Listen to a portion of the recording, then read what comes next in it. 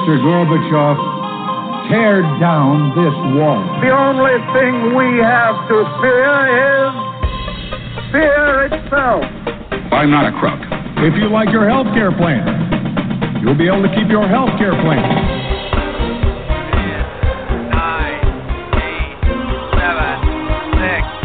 5, 4, 3, 2, 1, fire. You're listening to Jim Paris Live, your source for the latest news on money, politics, prophecy, and preparedness. And now your host, the editor-in-chief of ChristianMoney.com and the author of more than 30 books, Jim Paris. All right. Hello, everybody. Welcome to our second segment with our special guest tonight, Shawn Levy. Tell you a little bit about him. Go to Amazon. You've got to check out his Amazon page. There are several books he's written. If you're somebody that's interested in entertainment, you're going to love his list of books. He was the writer, I did not realize this, of Rat Pack Confidential, which was that huge best-selling book about the Rat Pack, which I've got to get that book because I'm super fascinated with that whole era. He has a book out about Paul Newman, Robert De Niro, and others. He's a former movie reviewer, and his latest book is The Castle on Sunset, which is all about the Chateau Marmont, the hotel where Hollywood's biggest names have stayed for over 90 years. And Shawn Levy, welcome to Jim Paris Live for the first time, sir. Thanks so much for having me. I wanted to ask you, am I pronouncing your last name correctly? You are. Okay, very good, because I know I could have gone a couple of different ways with that, and I thought I had it right. I listened to a couple of other interviews that you had done. The Chateau Marmont, I'm so interested in this. I guess we start by tell us when this was built and how it became a place for the celebrities to go to. Like, take us way back to the very beginning to start with. It opened in 1929 as a 43-unit apartment building in the unpaved stretch of Sunset Boulevard that connected Beverly Hills to the city of Los Angeles. It was built by a lawyer who'd never been a hotelier or an apartment owner, for that matter. It was designed by his brother-in-law in imitation of a chateau in the Loire Valley of France. And they opened it 6 months before the stock market crashed. So after a couple of years of failing to lease it out, they sold it to a man who turned it into a hotel. He happened to be someone who had helped found the movie business in Hollywood, and he had a lot of film connections. So people immediately started showing up at his hotel from the world of film. So since about 1932, it's been a showbiz hotel. And in the beginning, you're saying it was on a dirt road, and it had sort of a rustic vibe to it. It still had that rustic vibe for many years following that. Isn't that right? Yeah, Sunset Boulevard was part of L.A. County, but it wasn't incorporated in either Beverly Hills or Los Angeles. West Hollywood didn't exist as a city. So it was a little bit of an outlaw community. There were speakeasies during Prohibition. There were casinos and brothels and clubs where gay men and women met. It was kind of a red light district, and the Chateau Marmont stood at the eastern edge. So on the one hand, it was looking toward the city of Los Angeles. It was a promontory. It was an 8-story building built on a hill with nothing around it. You could see everywhere. On the other hand, you were kind of nowhere, which meant that you didn't have to deal with city cops, city inspectors. It was in a unique place until it got swallowed up by the whole city. Yeah, and so even though the city began to form all around it and it was no longer a rural getaway, so to speak, it still sort of kept that vibe. And it's interesting, in the book, you describe it as not that luxurious of a place historically. Like, it would not be like staying at the Ritz. The Ritz, this is not the Ritz. This is sort of a rustic, bohemian type of a vibe to it. And that was part of the charm of it. People didn't expect it to be the Ritz. Correct. It wasn't even the Beverly Hills Hotel or the Beverly Wilshire or the Ambassador, which were the great showbiz hotels of the time. It was built really beautifully, but they ran out of money on furnishings. So they were hoping to rent out as apartments these units, and people would bring their own furniture, but that wasn't what happened. So it was furnished very cheaply. And then sort of bric-a-brac, as the Depression sunk in, you could get estate sales from people who had lost their fortunes in Beverly Hills. So there, it always had this funky decor. Depending on which room you went in, you didn't know what furniture would be there, whereas most hotels, there's a uniformity to the design. And that appealed to a lot of people. It made them think they were staying in an apartment and not in a hotel. It made them feel like they were in Europe, not in Los Angeles. It had some real allure for people who had to work in Southern California, usually in the movie business, but they didn't want to, quote unquote, go Hollywood. They could pretend to be somewhere else when they were inside their unit at the Chateau. And they could stay there. It was like an apartment without a lease, because each unit was designed as an apartment, as your book points out, and it had a kitchen in it and everything. So you could stay there long term. And many of the stories in your book are about people that did just that. This was not a 2 or 3 night stay. Some of these people stayed for many months. Isn't that right? Some stayed for years. Nicholas Ray, the director of Rebel Without a Cause, rented a bungalow. After the first owner sold it, various owners added some outbuildings. So there are about 20 bungalows on the property that are individual units. They're connected like townhomes, but they're they don't connect inside.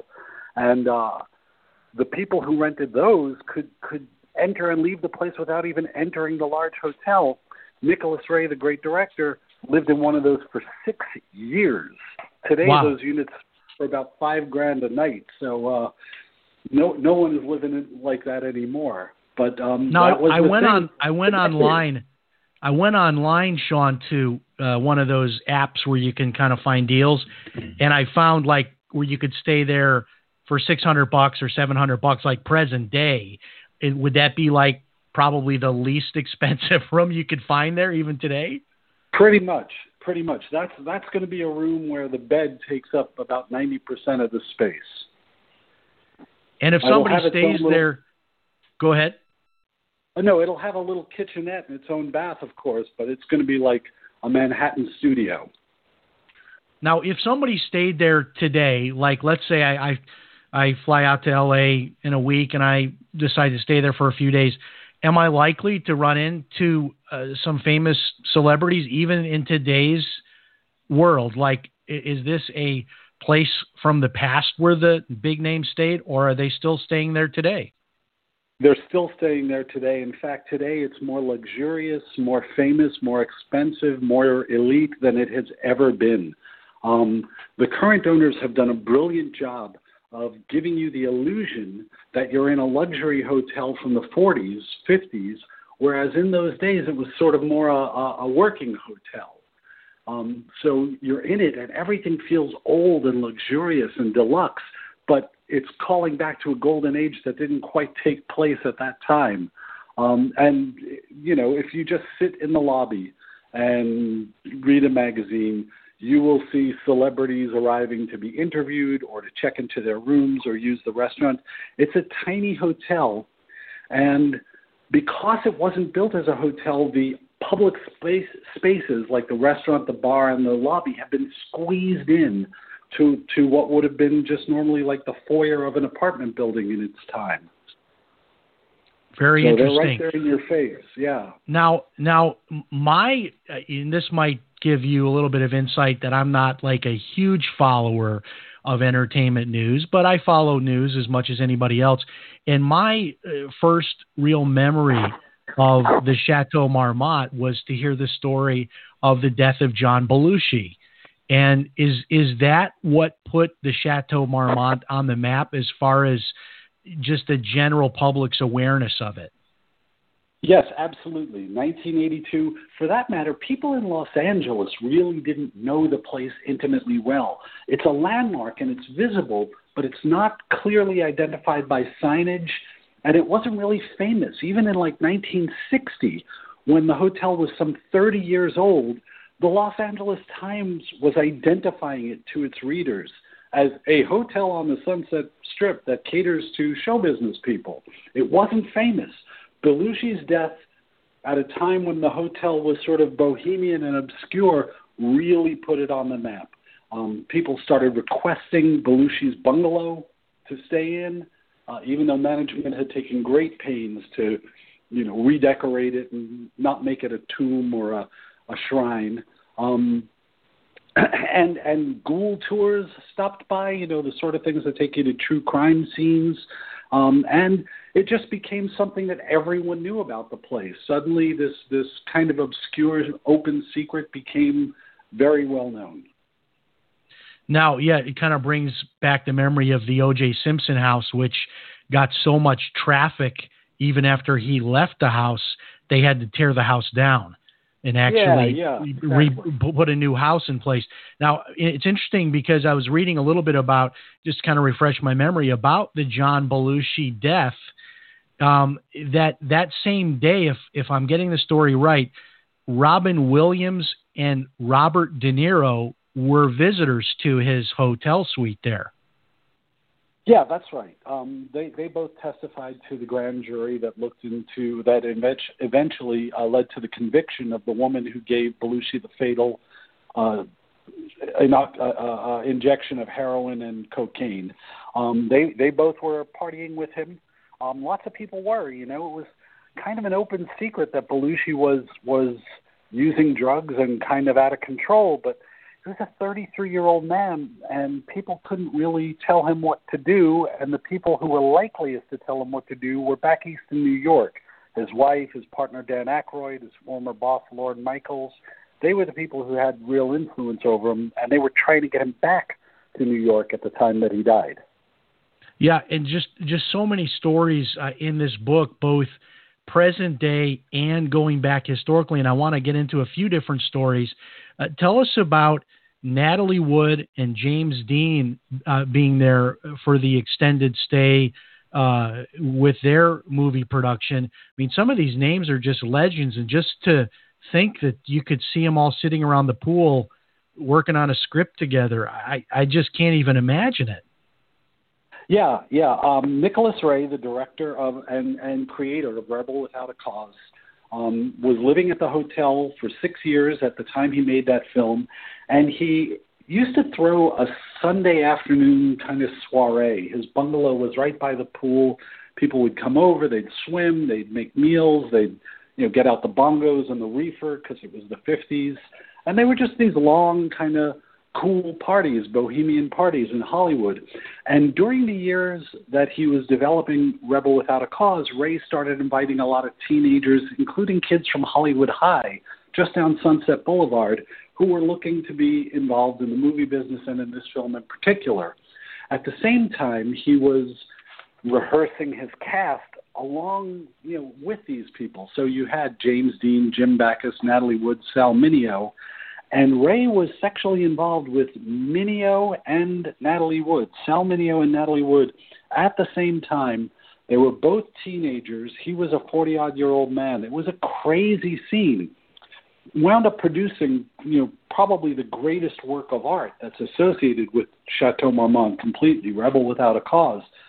But it's really hard to believe that this was going on in the public places of a hotel. Yeah, especially in the 50s, which, not that I would endorse any of that stuff, but like the 60s might have been more appropriately to see that kind of behavior. But the 50s, they were definitely, before their time, being that liberal progressively, because that was not even too far from the era where, like if a celebrity got divorced, they could lose their position with a studio, and that sort of those moral turpitude expectations were still hanging around in the 50s, and yet this was all going on somehow quietly just on the outskirts of Hollywood.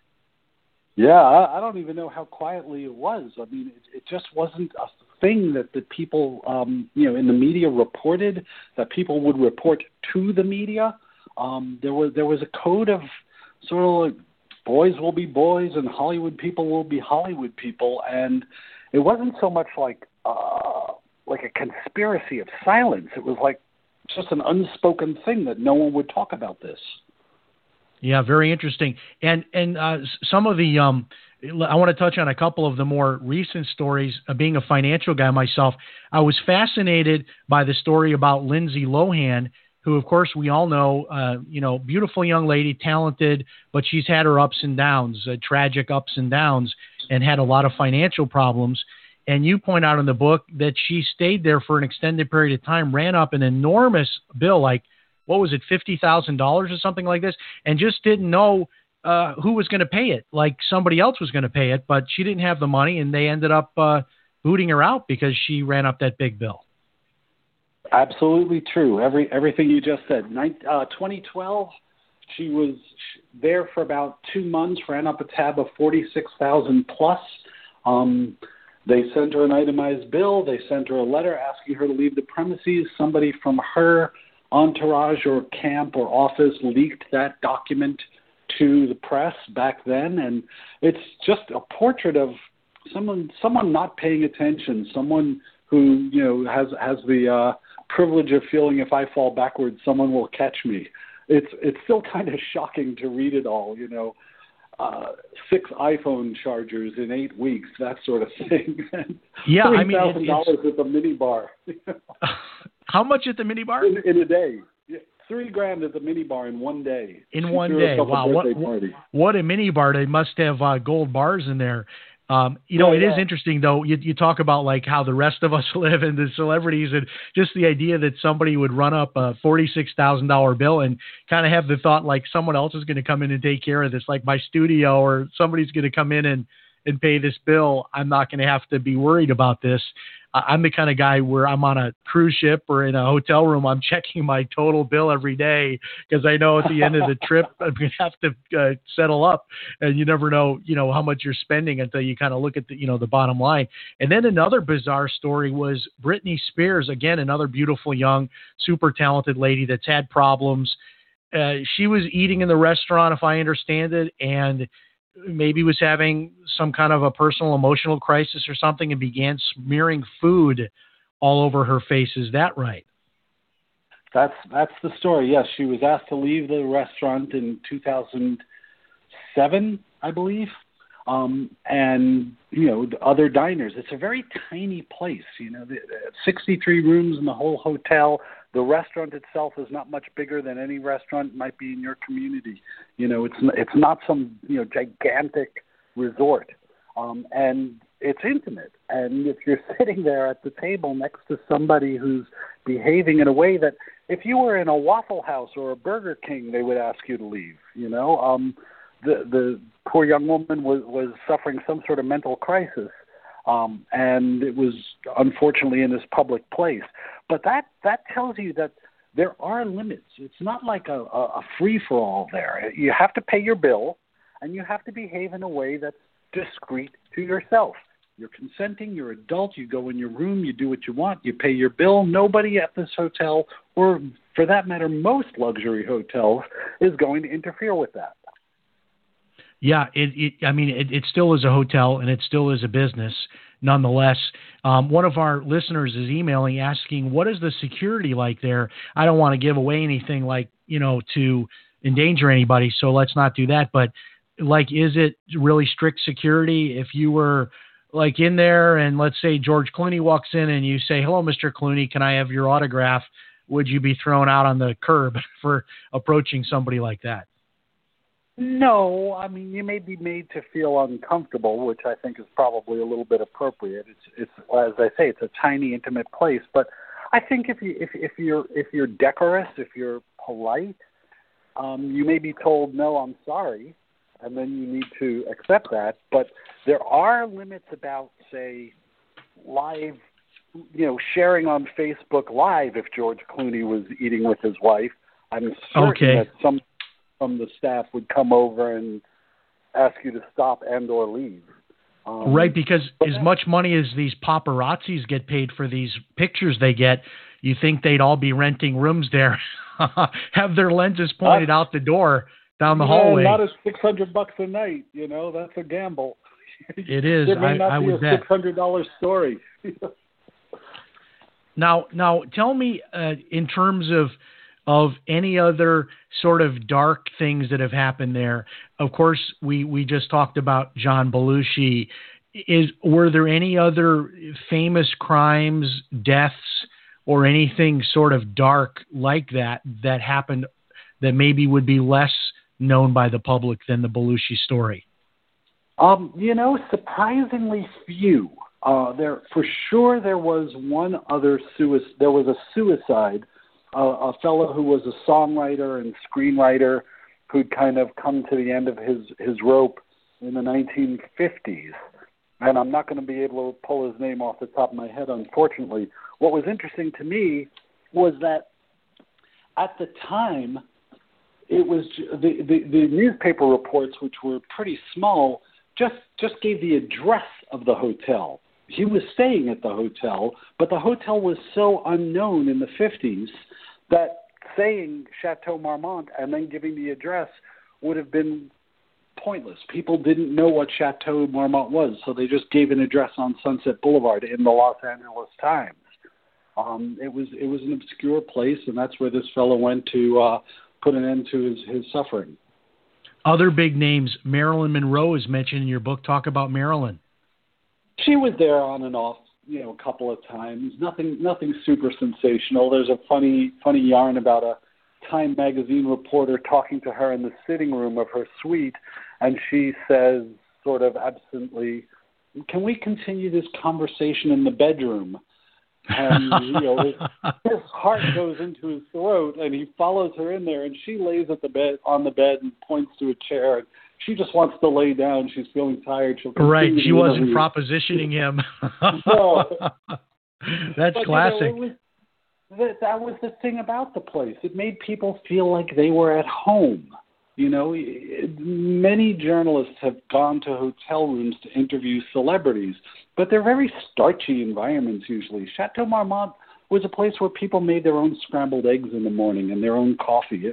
It felt homey to people. It's why they kept coming back. One of our listeners wants to know, did the hotel cooperate with you on this book? Is it sort of their plan now to kind of have a lower profile, because they had a lower profile, but not so much anymore, and maybe this book will make it an even higher profile? Does the hotel mind all these stories being compiled and going out there? It seems like this might be the first major book about the hotel.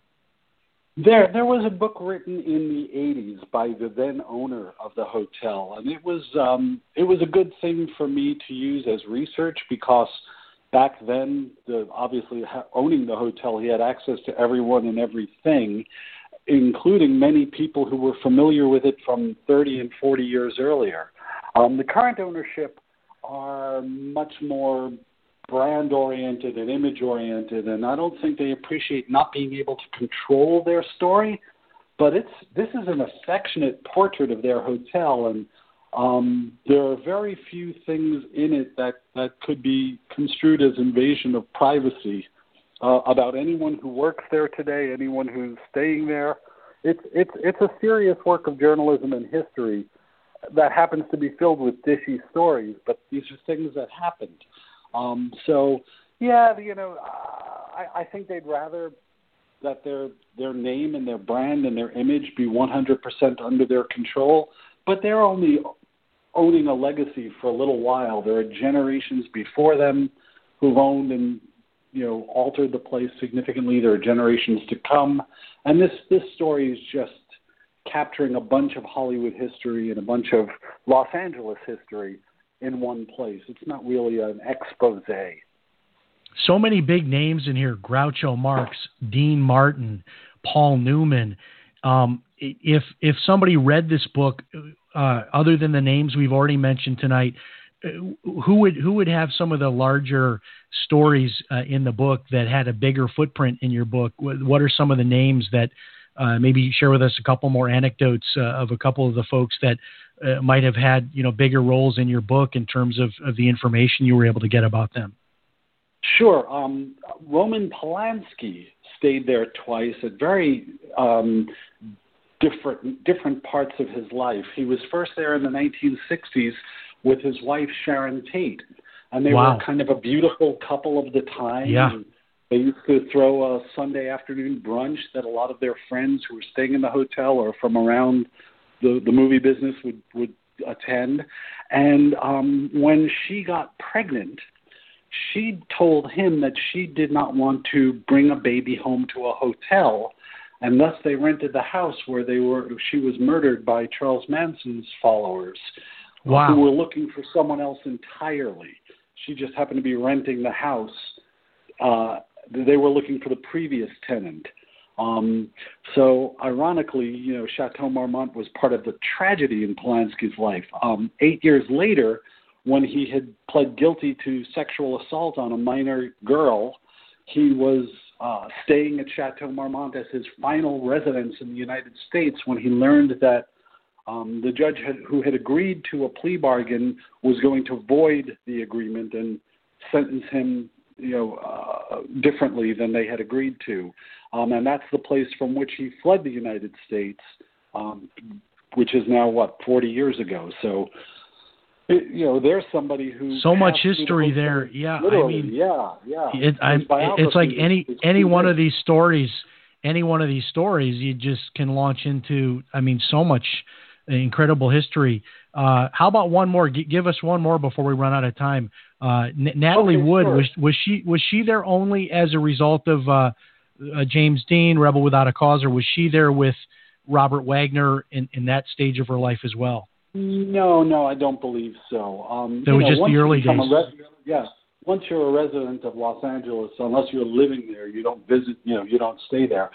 Jim Morrison of The Doors, the rock and roll era, had sort of worn out his welcome at all the hotels on Sunset Boulevard, and he arrived at Chateau Marmont, and he had this very druggy bohemian scene going on in his bungalow, and he nearly killed himself doing a stunt.